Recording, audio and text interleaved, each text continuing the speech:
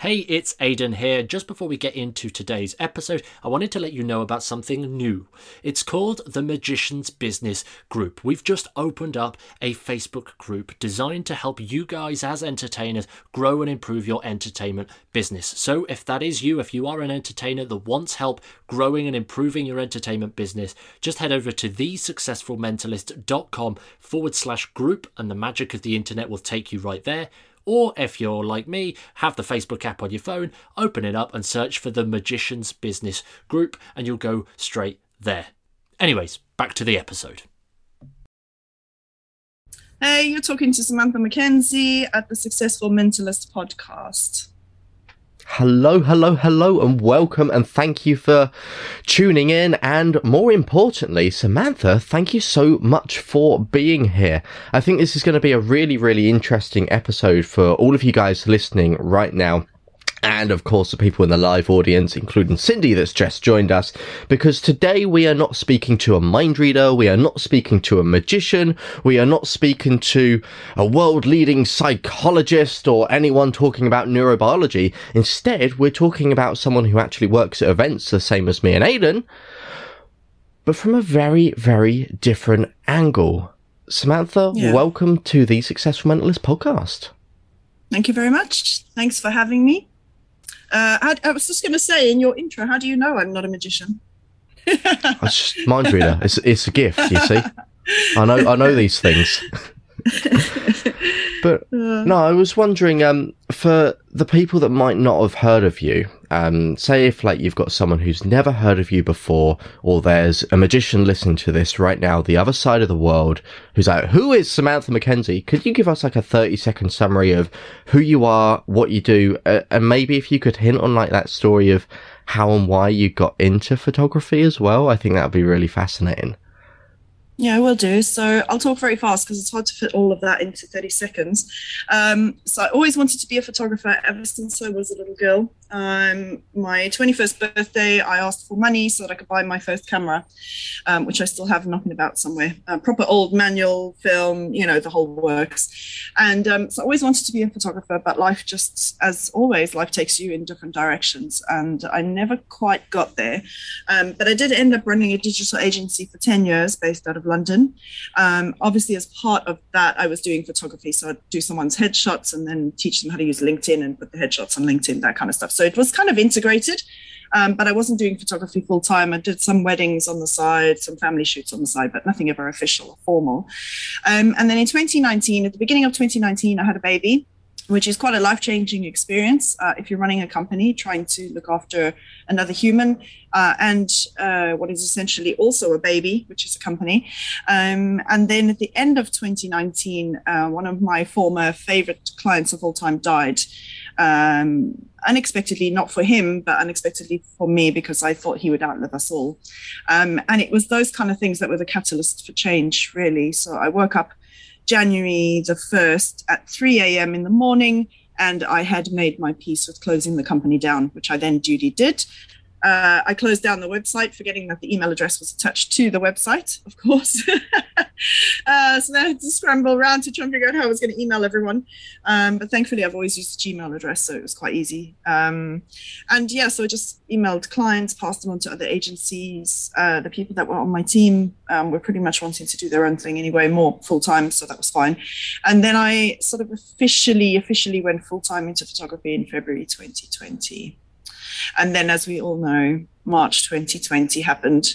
It was quite an interesting time to set up and go full-time into a photography business. Not just one photography business, 3 photography businesses.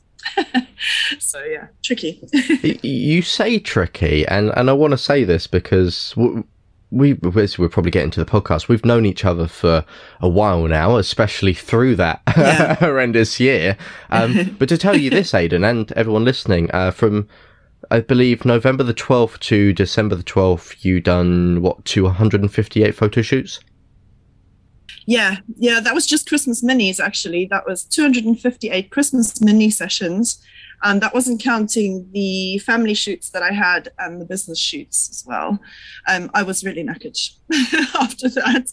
I was knackered. I was exhausted for most of Christmas as well. It was entirely unexpected. At the start of November, I kind of told everybody, I'm not going to be at networking because I've got about maybe up to 100 shoots. I kind of thought I was overestimating to sound better. I thought maybe I'd have 50 to 80.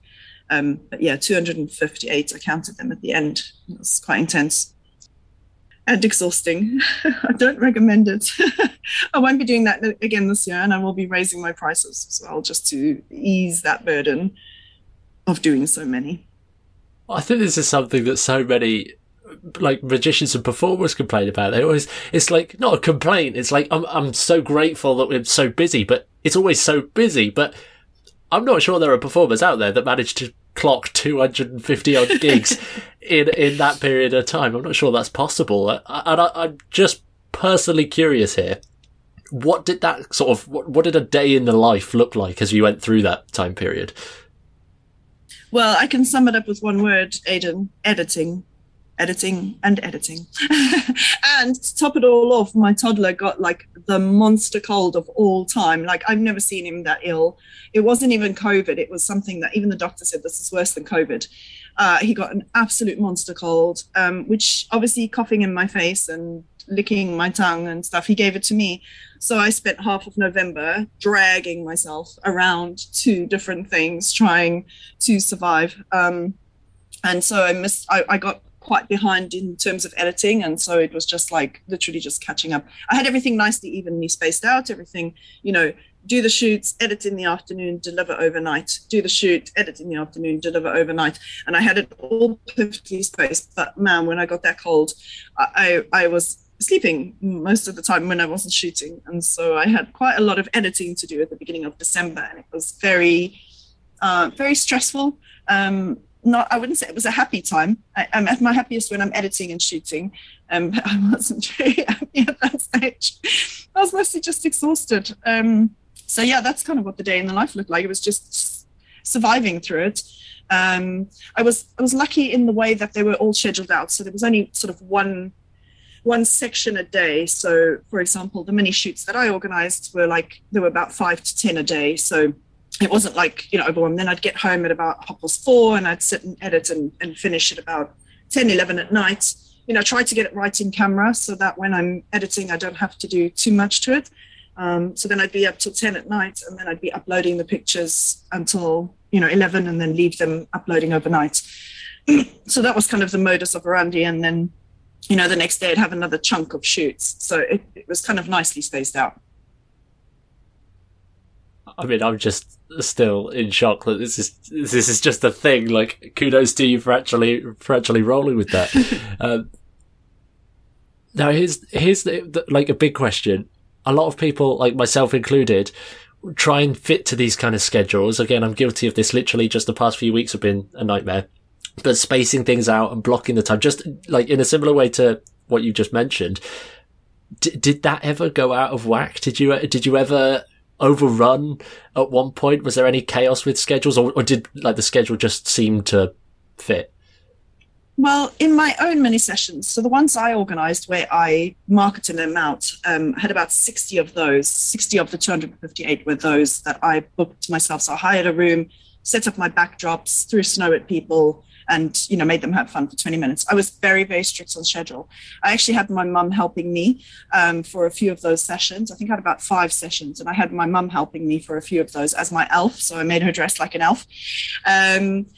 And had her on working with me. So basically we set a timer for so the session, each person was 20 minutes long. That included you taking off your coat and settling your kids and, stuff like that, and getting out the door. So effectively shooting time was about 15 minutes. So we set an alarm as soon as someone walked in, 15 minutes. At the end of the 15 minutes, when the alarm went off, we started throwing snow at them and doing pictures with snow. That was kind of like a way of scheduling that. And also because people don't want to have photos with loads of snow in their hair. Because at the beginning, we threw snow at people first, and then they spent the rest of the shoot trying to pick snow out of their hair. And the Photoshop was a nightmare, trying to Photoshop out people, for the rest of the session, so it didn't look like they had dandruff. And I said to my mom, right, for the next few, we need to throw snow at people at the end so that they walk out with the snow in their hair. But we kept to a rigorous schedule. So, 5 minutes of playing with snow, blowing snow, throwing snow, all of that fun stuff, and then taking pictures, obviously, and then getting people out the door. So I kept a very strict schedule. Some of the mini sessions I did were through mums groups. So they'd have the group first, like sing and sign, things like that. So they'd have the session first, I'd do some class pictures, and then I had the backdrop ready to go. And then it would like literally 1 minute per mum and baby and child. So if your child is not ready, go to the back of the queue and try again. So it was like the McDonald's of photography. It was just a production line of getting people through that door. And then one of the sessions I did, my mom will laugh at this, but because she was there to support me and help me, was at a Santa session at a kids' school for a kids' Christmas fair. And it was chaos. We did, I think there were 40 shoots in the space of like half an hour, probably even less, 15 minutes, I don't know. People didn't pitch. It was just carnage. Honestly, it was carnage. I don't recommend doing that at all, and I won't ever do it again. So that wasn't up to us to coordinate, because it was the school that were coordinating it, so it was carnage. But all of my own shoots, I did some at kids' nurseries as well. So basically I would just set up, and then they would bring the kids, set them down, and we'd take pictures. And those were slightly more fluid and flexible, because there's a stranger in a room with a camera, a kid comes in, it's awkward for the kids, and they're like, what is going on? So with those ones, I just took as long as the kids needed. But with those ones, they're only about 3 kids a day, 3, 4, 5 kids a day. So I had the whole day. I started at like 8 in the morning, so I was there till 12, just working with the kids, easing them in, playing games with them. So it was run very differently depending on who organized it. If I organized it, it was like right on the minute, like right, get out please, next people are coming in. We only had one incident where the hotel messed up. They booked a wedding in the room that I had actually hired. They allowed wedding guests to have breakfast in the room that I had actually paid for. That was fun. So that made us run really late, but we managed to catch up the time because we had one person who was a no-show, and then that gave us that breathing space just to catch up. And then the rest of the mini sessions for the whole afternoon ran smoothly. So yeah, where I could control it, I'm really like, if someone's paid for 20 minutes, I don't think it's fair to the next people who are coming in to be running late because these people can't get their act together. So I kind of hustled people out. I'm from South Africa. I don't have British politeness about me. I'm just like, man, your time is up. Please get out. There's no soft kind of, saving face. And I'm from South Africa. I'm very direct, and, it's kind of not fair to other people. I've given you your time. I've given you all of myself in that time. And now it's somebody else's turn to have all of us. And we only had like 10 minutes between each shoot to clean up the snow, reset, and then me have some water and breathe, and then get the next people in. So I was very picky about it being on time. I mean, hey, if you've got like 10 shoots a day, you've got to be direct. Otherwise, like, chaos will unfold. And I think like we get a lot of event professionals and a lot of magicians obviously listening to our podcast because of the nature of it. And people literally, as of like today, like 114 countries around the world, including people in like Las Vegas, and still that number to like the Las Vegas performers is a bloody lot, because those people are only doing like 2 or 3 shows a day, and like you've out-trumped that, like doing so much work. And I think the question on anyone's mind here, anyone that's listening, because a magician would be happy if they had what you had in a month across like 3, 4, maybe even 5 years. They'd be over the moon with that. How the hell did you book that many shoots in a month? It wasn't intentional. That's all I can say. It's so hard because it wasn't intentional. Like I said, I didn't think I would have that many. But I think a large part of it, besides the ones that I booked myself, so let's look, because there were effectively like 4 different types of Christmas minis that I did. So the ones that I booked, where I hired a room, gave people 20 minutes a session, put 10 minutes in between for a break, an hour's lunch break, set up backdrops, threw snow at people, bought props. I spent loads of money at Poundland buying loads of props and things for babies to chew on, and, stuff that they could take with them, or that could be cleaned afterwards. Those ones to be honest with you, the marketing for those ones was purely based on price. I tried to do them last year, but obviously December was locked down, so I had to cancel the ones that I had booked. So for this year, there were a few photographers in my area who were no longer doing them. So that also factored in as well. I looked at what people who were doing them, so local studios and stuff, what they were charging. And I charged a shitload less. Are we allowed to say shit? I'm sorry. So I charged a load less. I charged a load less. And a couple of I basically created 3 packages. One was 50 quid, one was 25 quid, and one was free. And then you pay for the pictures you want afterwards. Big mistake, because a lot of the free ones either, we only had one no-show. And that's because she managed to message me afterwards, and that was fun. That was perfectly understandable. She was taken to hospital, so it was kind of outside her control. So that's good. We only had one no-show. We had some people who cancelled at the last minute, COVID related, but I hadn't taken a deposit, so I still had to pay for the room regardless. And because they hadn't paid anything for the session, I lost out a lot of money. So the lesson from that I will take for next year is raise the price, because the closest in price to me was £99, and I was charging 50. So that was essentially the marketing, was that I was too cheap.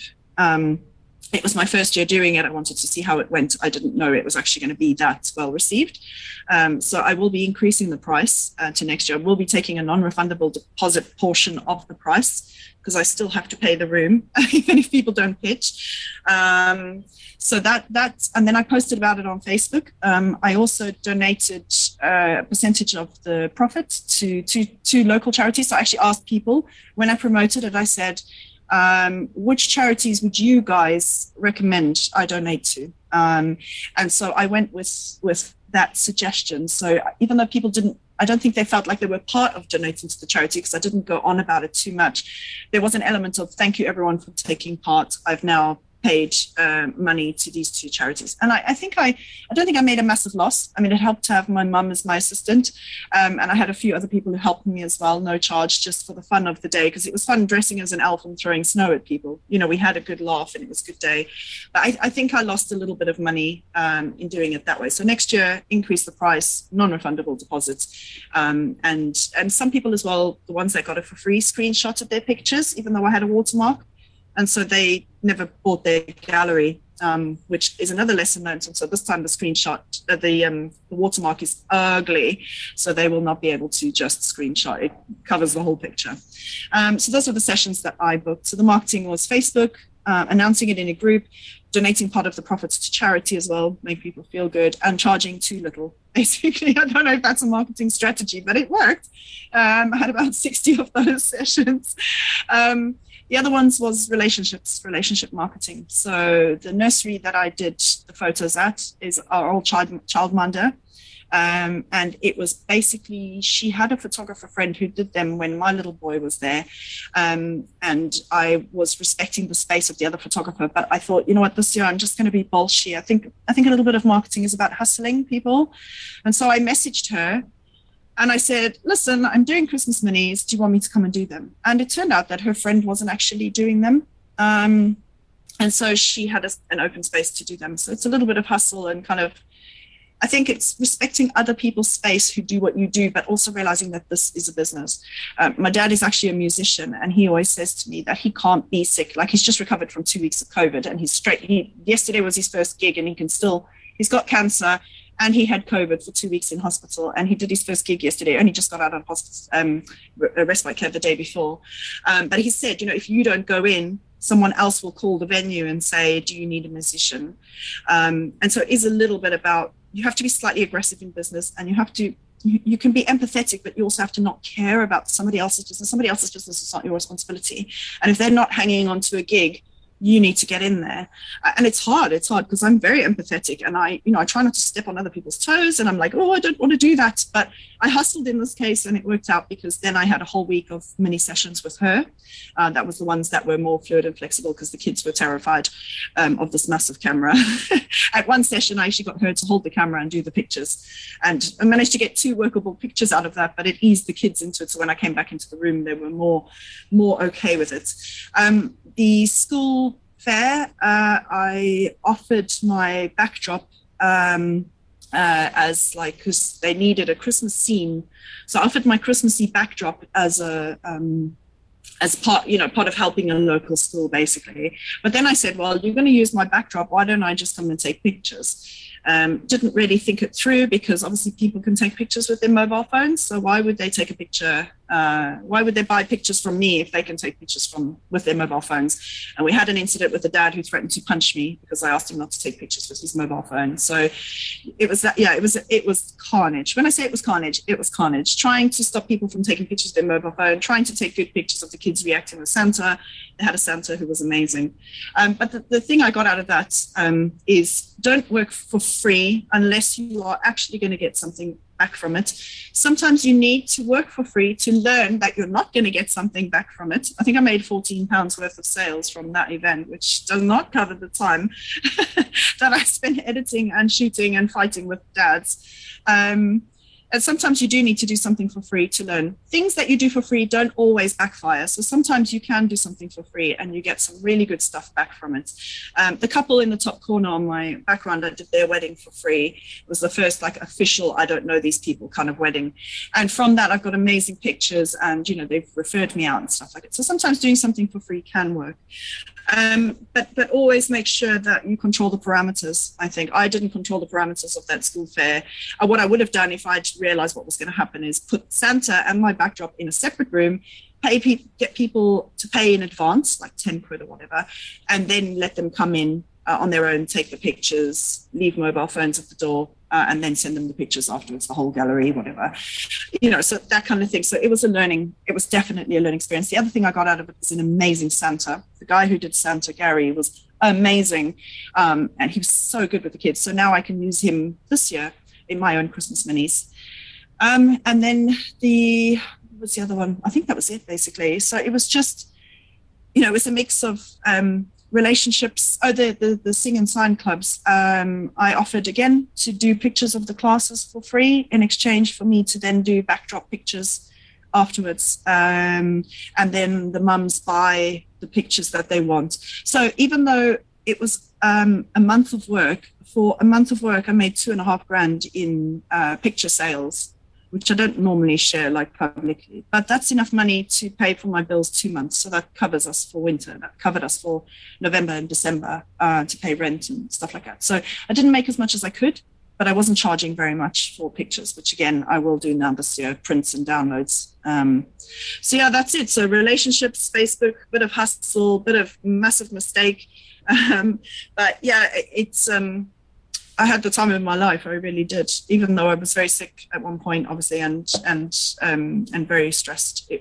We really enjoyed it. I mean, the mini sessions, the last family, I was on the 12th of December when I did my last day. It was dark. The room that I hired in the place messed me around. I pitched up. There were chairs all over the place, food all over the carpet. So I had arrived early, thank God, but I had to then clean the whole room, and I was furious, and move chairs and tables. So by the time the first family got there, which was my own family, thank God, I was absolutely sweating.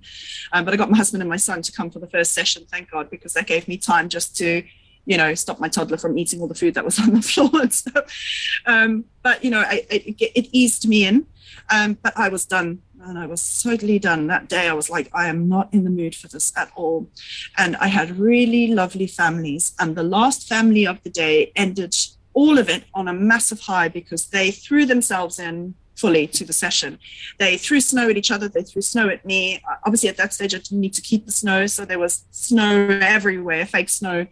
And, it just ended it on a high. And then it felt like the whole thing had been worthwhile, even though it was exhausting, and I don't recommend it. Wow, where do one pick that, Aidan? There's so many learning curves in there. Answer to a short question. And I think you've touched on something which myself and Aidan had two key points, and I know Aidan wants to come onto something in a second. And really talking what it's like being at events from your angle as a photographer. There was two angles. I was really interested in your business, and Aidan was really interested in the events. And with that answer, it's you read our minds here. You're the mind reader reading our minds. You was well, here's this answer for Ashley, and here's the answer for what it's like at events for Aidan. You tackled them both. I think there's a lot of lessons there. You did say a word that we hate, hustle. We hate that word, but I think what it shows is you've been strategic. You've been optimistic. You've been actually going out there. You've been proactive, and it is really taking advantage of those opportunities which you've seen. And like a lot of people in our industry, they wonder how to get work, and they're never really too sure. So the easiest thing is to look at how other people are getting work. But then again, not many people in our industry know about kind of that side. So it is just tends to rely on just social media and websites. And as a byproduct, so many entertainers and magicians get stuck going, wow, where do I start? I'm not sure how to make it. And I think there's so much to take from your answer, like, of what you've said, and you've mentioned a key thing which we say over and over and over and over and over all the time: building relationships, building that network, connecting with your circle. And you've mentioned it here from your angle, that kind of like relationship marketing, as you worded it, actually building those relationships, being a people person, being proactive, looking for opportunities, and just connecting with people on that more personal level. Is this something which you find works well then? Yeah. It's understanding what other people need. So with the sing and sign classes, where mums and babies come and learn sign language, there was the lady who did the sing and sign classes for my little boy, and she didn't need me to come and do pictures, but she referred me because I kept in contact. That's the other thing as well, is follow up, and keeping in contact with people is the most. And, you know, I fall down at this. I found an application for wedding photography in my inbox last night that had been sent on the 2nd of January. And because my husband and my toddler had COVID in the first 2 weeks of January, I dropped the ball. And so I messaged her last night hyper apologetically, and she's already found another photographer. So that was very annoying, and I was very upset with myself. So sometimes I do drop the ball, but follow up is so important. And because I kept in touch with her, she then referred me to a friend of hers who's running the franchise in a different part of Kent. And Carrie and I just got on really well. And what does Carrie need? She needs pictures to post on social media. And so I said, let me come and take pictures of the class, no charge. And so sometimes doing something is, you know, no charge is of benefit. I come and take the pictures for her. She can use them as she wishes on social media, wherever she wants, on website, printing, whatever, for her marketing.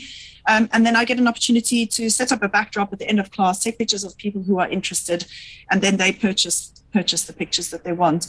And that has actually spiraled into not just doing the classes, but now I do her summer parties and her Christmas minis. And we did Halloween minis this year as well. So, you know, last year and the year before, it was just sort of doing some of the classes when she was allowed to be open. But now we're actively planning. So we've actually planned, I've bought 2 backdrops for Easter. So now we're planning Easter sessions.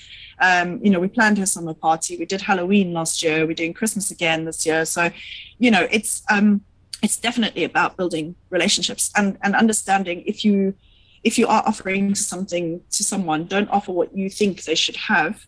I didn't say to her, you know, can I come and set up a backdrop in your class to take pictures? Because, you know, that's like dollar bills.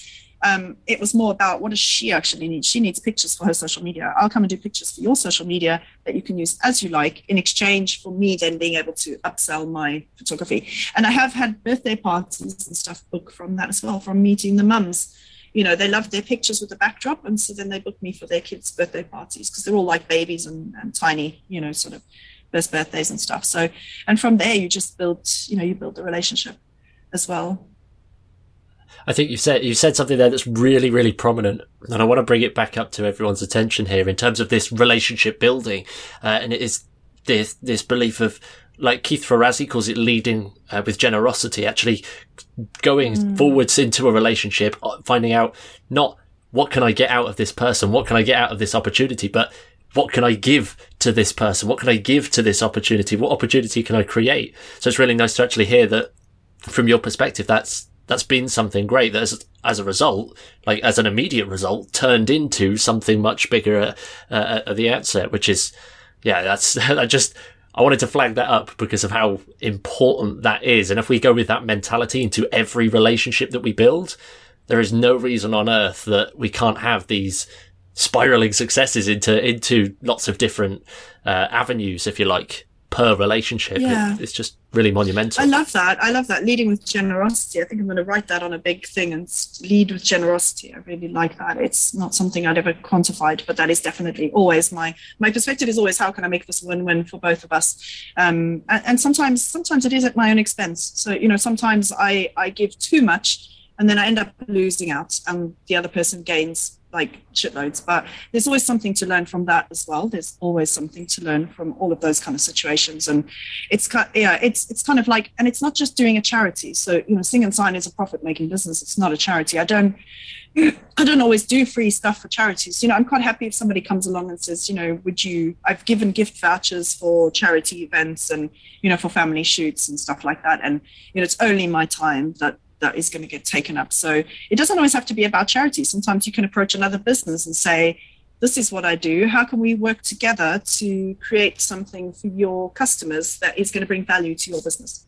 That kind of stuff. And I think what we do, whether magicians or photographers, the only thing it really takes us, besides photography, obviously very expensive equipment, but once you've got it, you've got it. And I think the only thing it takes us is our time, but the rewards that you can get sometimes from giving your time can far outweigh the time that you spent, if that makes sense.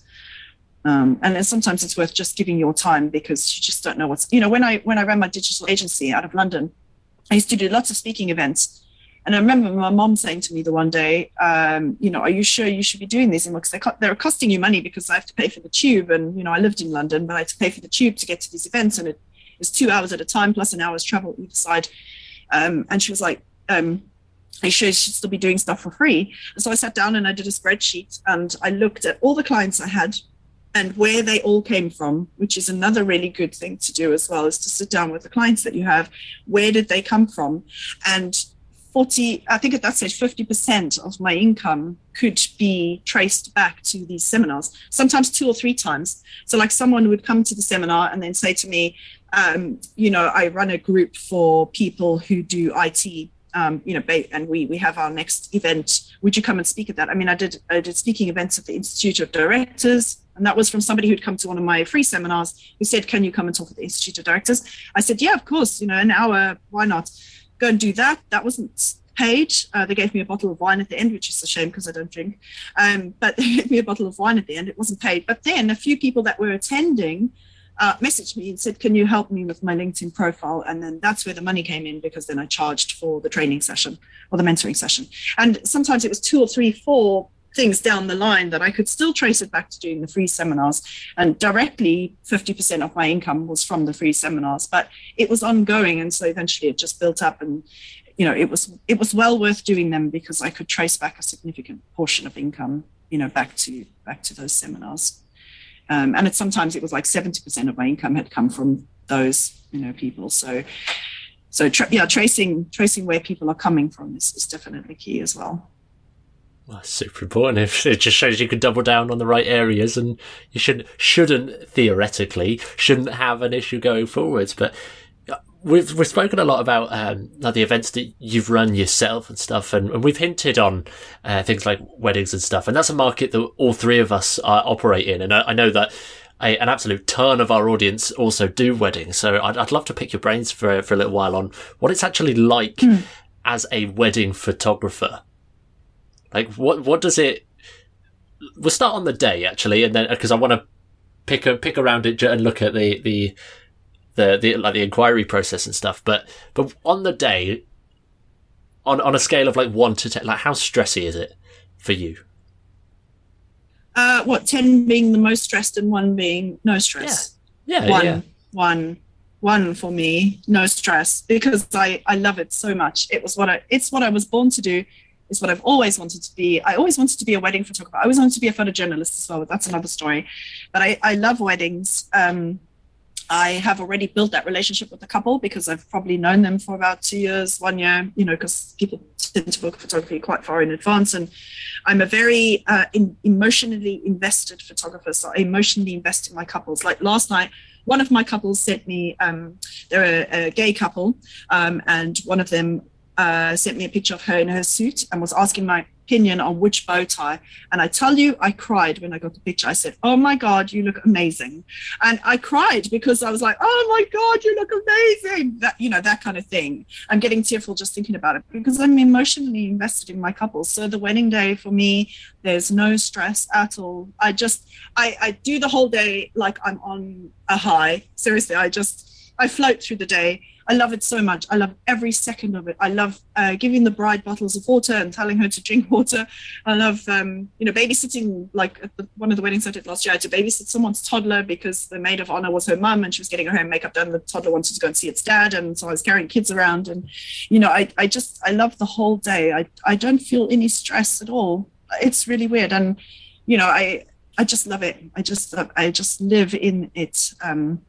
That's very strange because I never really thought about it. I never really thought, how stressed am I at weddings. I just don't stress at all. I love every second of it, which I know is not always the case for many photographers. It's so strange because I've always had an eye for photography, but I did a course in lockdown, just a very basic course. Like it literally went through the basics, but something just to check that I did, know what I was doing and also to fill a few technical gaps. But there was something about the course that unlocked something in me and gave me so much confidence in my work. I think because it helped me understand the technical aspects of my camera, because I'm not really good with the technical stuff. I'm good with the eye. I can take a really good picture with any camera, but my camera is, slightly more fancy and it has technical things that I was like, I can't make head or tails of this. And that course unlocked those things. And since then I've just flown. And so, I get to a wedding and I know my equipment and I don't know it 100%. I would say I probably know it about 70%, but that's enough. That's enough to, to capture moments. And I just love it. What a privilege it is. Even as a magician, mind reader, whatever, when you're at someone's wedding, what a privilege it is to be invited to someone's pinnacle of their love story. Like, it's a shame we forget about marriages because there's so much emphasis placed on weddings, but there really is. The wedding is the pinnacle of someone's love story. It's the start of the story, essentially, the love story that then follows with kids and, marriage is hard work. But the wedding it's like if you put a pin into a blanket and pulled it up, the point of the blanket that's sticking up closer to the pin, that's the wedding. The rest of the blanket is the marriage and all the shit that comes with that. But it's what a privilege. And I feel that so much when I'm there. I feel emotionally part of the day. I feel like a friend of the couple. And I'm invested, I feel like a guest who's just so happy to see my couple married. It's just like, yes, there's no stress. I love it. I love it too much because by the end of the day, I feel bereft and I go through a grieving process. I get home and I feel really glum because I have to eat lots of chocolate because I feel really sad that I'm not going to see them again. Until they have babies, and then hopefully the family photography will kick in. I miss them. And if they've not friended me on Facebook, I feel really sad because I want to see what happens with their story. This is something that you mentioned the other day. We were sat down Wednesday morning over breakfast, and you were saying how you just go the extra way with your weddings, like to Phil Aiden. And Cemanthe was saying that how she makes sure like the bride is taking rest, like she said, giving them bottles of water. You gave the example of where you had to literally babysit a kid because he was just running around. You wanted to show him to his dad, and you also said you carry like. In your bag, like you carry chargers, like a variety of chargers for guests if they need them for their phone, chocolate in case anyone wants it, your water, you've got a sewing kit in case anyone's suit or dress needs sewing up. Like, when I heard that, I was like, wow.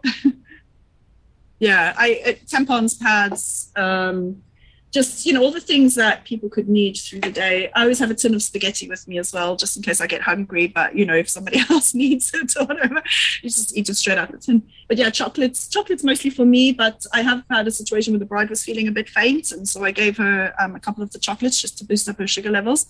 So yeah, just, and it's a really small bag. I mean, it's not any bigger than a handbag, but you can fit a lot in. And I think that my role, I'm just the photographer. This is what I think. But generally, from the industry perspective, I'm just the photographer and I'm a supplier and that's it.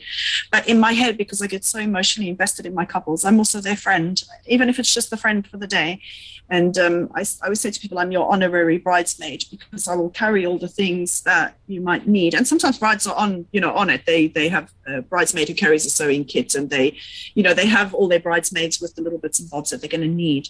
But it's just basically being prepared for any eventuality, and just being there to fill the gaps, not just with pictures and memories, but to fill the gaps of what can be a very stressful day for a couple. And this is essentially possibly their first wedding, and they have no idea how it's going to be. It's my role as someone who's been now to multiple weddings, plus having had 2 of my own, practice makes perfect, right? Is to be there to fill the gaps of the things that they don't know are going to happen, and to be prepared for any eventuality. And it makes me feel like a superhero. I'm not going to lie. Like, when the bride's having a dizzy spell, no one's got anything. Here's a chocolate.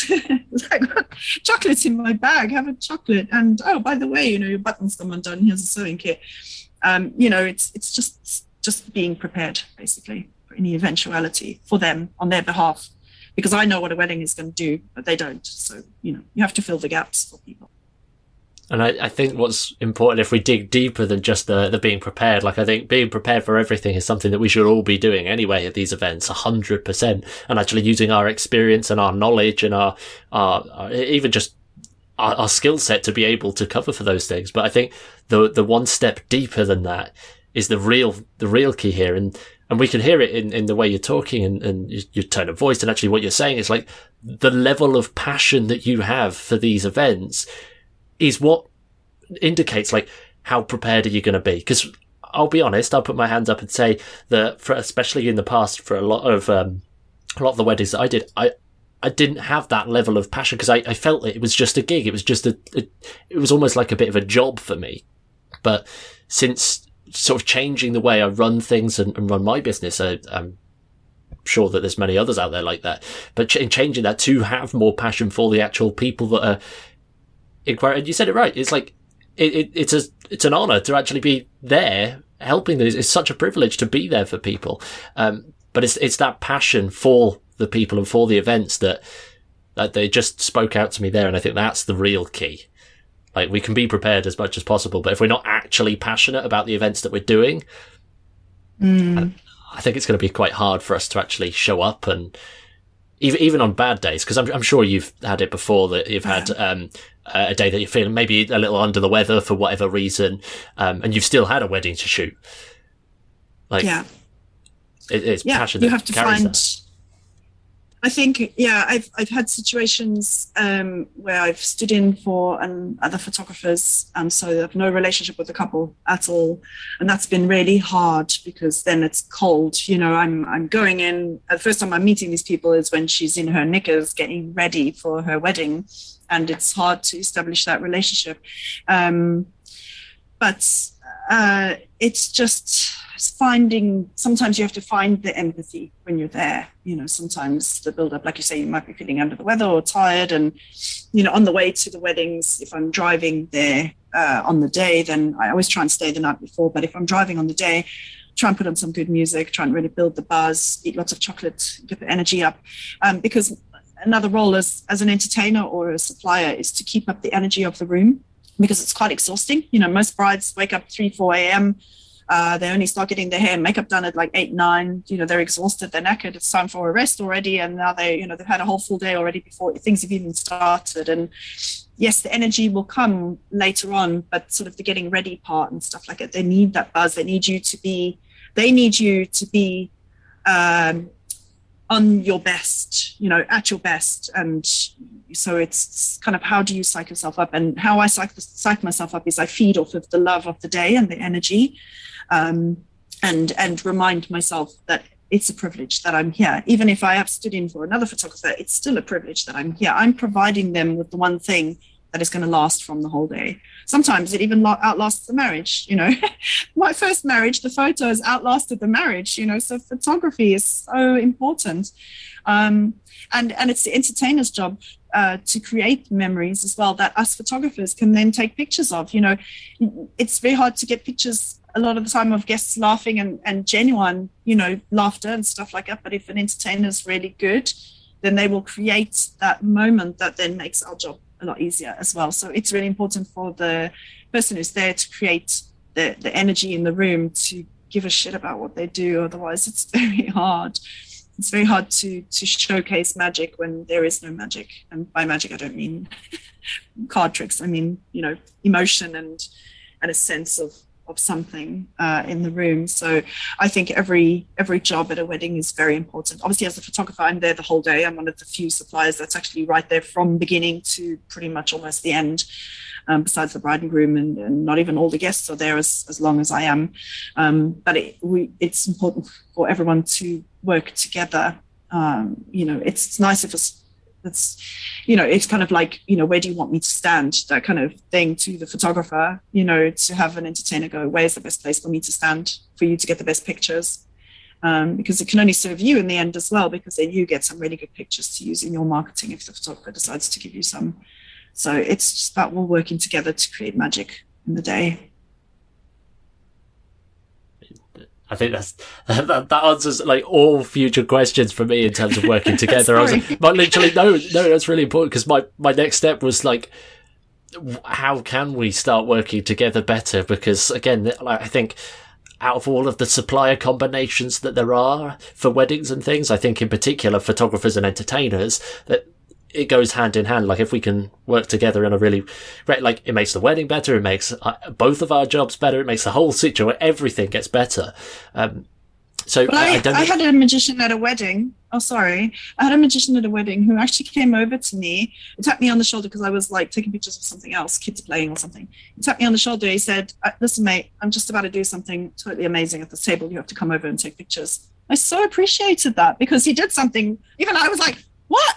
And my brother-in-law is a magician. I did a magic course when I was a kid. I was fascinated by magic. I always wanted to be part of the magic circle when I was a kid and stuff. I loved magic.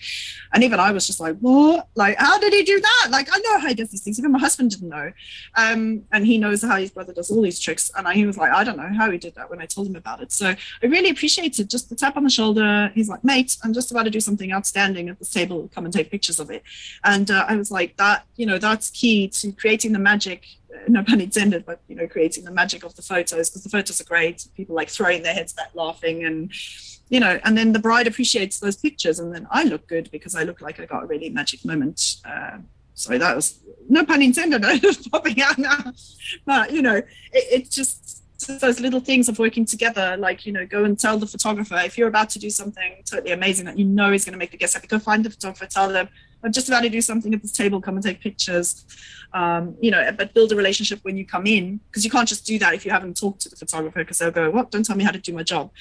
But if you've built a relationship, from the start, go say, hi, I'm the magician today, or I'm the entertainer. Really nice to meet you. Let's swap business cards. Let's keep in touch. And I'll come and let you know when I'm going to do something really cool, so you can come and take really cool pictures and make the bride happy. That kind of thing. Just working together, really. It'd be nice for that kind of stuff. So have you, like, you've mentioned it before, like, and obviously you do a ton of photography and a ton of events and tons of weddings. Like you said, you're pretty much filled up for next year already. Like, have you worked with a lot of magicians at weddings then? Have you been at weddings where there's been a lot of magicians in general? I haven't actually. My brother-in-law did some magic at my own wedding. I don't know if that counts, but he said he'd do some close-up magic for us. But no, I haven't actually. I think what's happened, because I only went full-time in January 2020, which is obviously just before, in February 2020, just before the pandemic.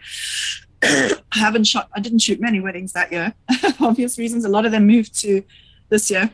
And last year as well. So a lot of people moved their weddings, but I think people were on a budget, because a lot of people had moved their weddings so much, or were booking their wedding but doing it with less capacity, less budget. I think it's been a very different time. I hope that in the future I do work with more, because I get to enjoy it as well. I love magic, love it. I wouldn't have studied it when I was a kid if I didn't, kind of thing. And I was very excited when I heard that my brother-in-law was a magician, because it's very exciting, and he's trying to teach my toddler, which is totally adorable. My toddler just holds a pack of cards and he throws them in the air, and then he goes, where's it gone? And we go, wow, where's it gone? Like, wow, and then he goes, like, he stands with his hands like that, and we have to clap for him. Don't say that on the podcast. But, that's 30 minutes of Aidan's show there. Don't let that slip. Yeah, sorry about that. But yeah, it's just I would love, I think weddings are getting more back to normal now, where people are now going, okay, I have a bit of a budget. I mean, a lot of the weddings I've had booked for this year have booked this year, you know. So that people are now booking weddings for this year and now starting to inquire about weddings next year. So I think people will have a better budget going forward. And, you know, I love working with magicians. I've done a couple of weddings with magicians, but I love it, or entertainers, because I get to enjoy the show as well. And I really do. Sometimes I have to think, oh my God, I'm supposed to take pictures. And I'm like, oh, I'm enjoying this a lot. And then I'm like, oh, I got to take pictures. You know, so I have to remind myself. But yeah, it would be lovely to work with more people. And I think people's budgets are getting a bit more fluid now. So they're able to, you know, kind of come back to doing that kind of stuff as well. Having the extra stuff of weddings that are important to the day, but not necessarily, you know, the kind of be all and end all to the wedding.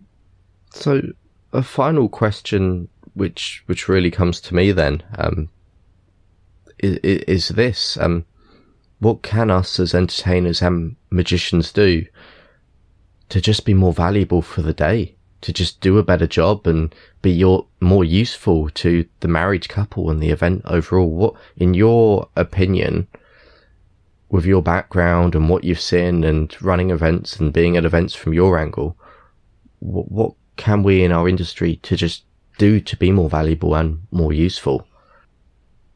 Well, I think a lot of the time these days, because couples live together beforehand and they work in different places, they bring, you know, sometimes they have people in common, but a lot of the time, you know, you'll see families kind of sitting aside because no one's really introduced them around. I think talking to couples about being the icebreaker of their day. So, and again, no pun intended, but creating the magic, you know, saying to them, with the icebreaker of the day, we create the moments that your photographer will get amazing pictures of, that you'll look back on and you'll laugh because you didn't realize Auntie Sally had such a big mouth when she laughs, you know, that kind of thing. So it's kind of talking about the moments that you'll create, the way that you bond people together, bring people together. It really is the icebreaker of the day, isn't it? Because you'll, you know, multiple people who've just been sat at a table who don't know each other, which always happens now at weddings, regardless of the fact that couples have known each other and live together. There will always be those tables where people don't know each other. And, you know, it's the icebreaker of the day. You're the person who creates those moments that then make the pictures amazing, because it's not just the doing of the magic that creates that moment where people are laughing. It's after you leave the table. That's when I get some of the nicest pictures, because now those people are all going, holy shit, how did you do that? How did you know my PIN number? And then, you know, you're all laughing and chatting. And then that's when I get really good pictures, because now everybody's friends at that table. So you create friends out of strangers. I think that's like a tagline, you know, you make friends out of strangers. You create moments that the photographer can take great pictures of, and you pull people together. You're the icebreaker of the day. And it's a really important role. And I wish more people would get entertainers. You know, they kind of think guests can look after themselves, but really they don't. You know, I see people sitting so separately, families segmented, you know, separate from each other, because the bride and groom know each other. So they're like, oh, everybody knows everybody, but actually they don't. And it's a really good way to bring guests together, make better photos, and create friends out of strangers.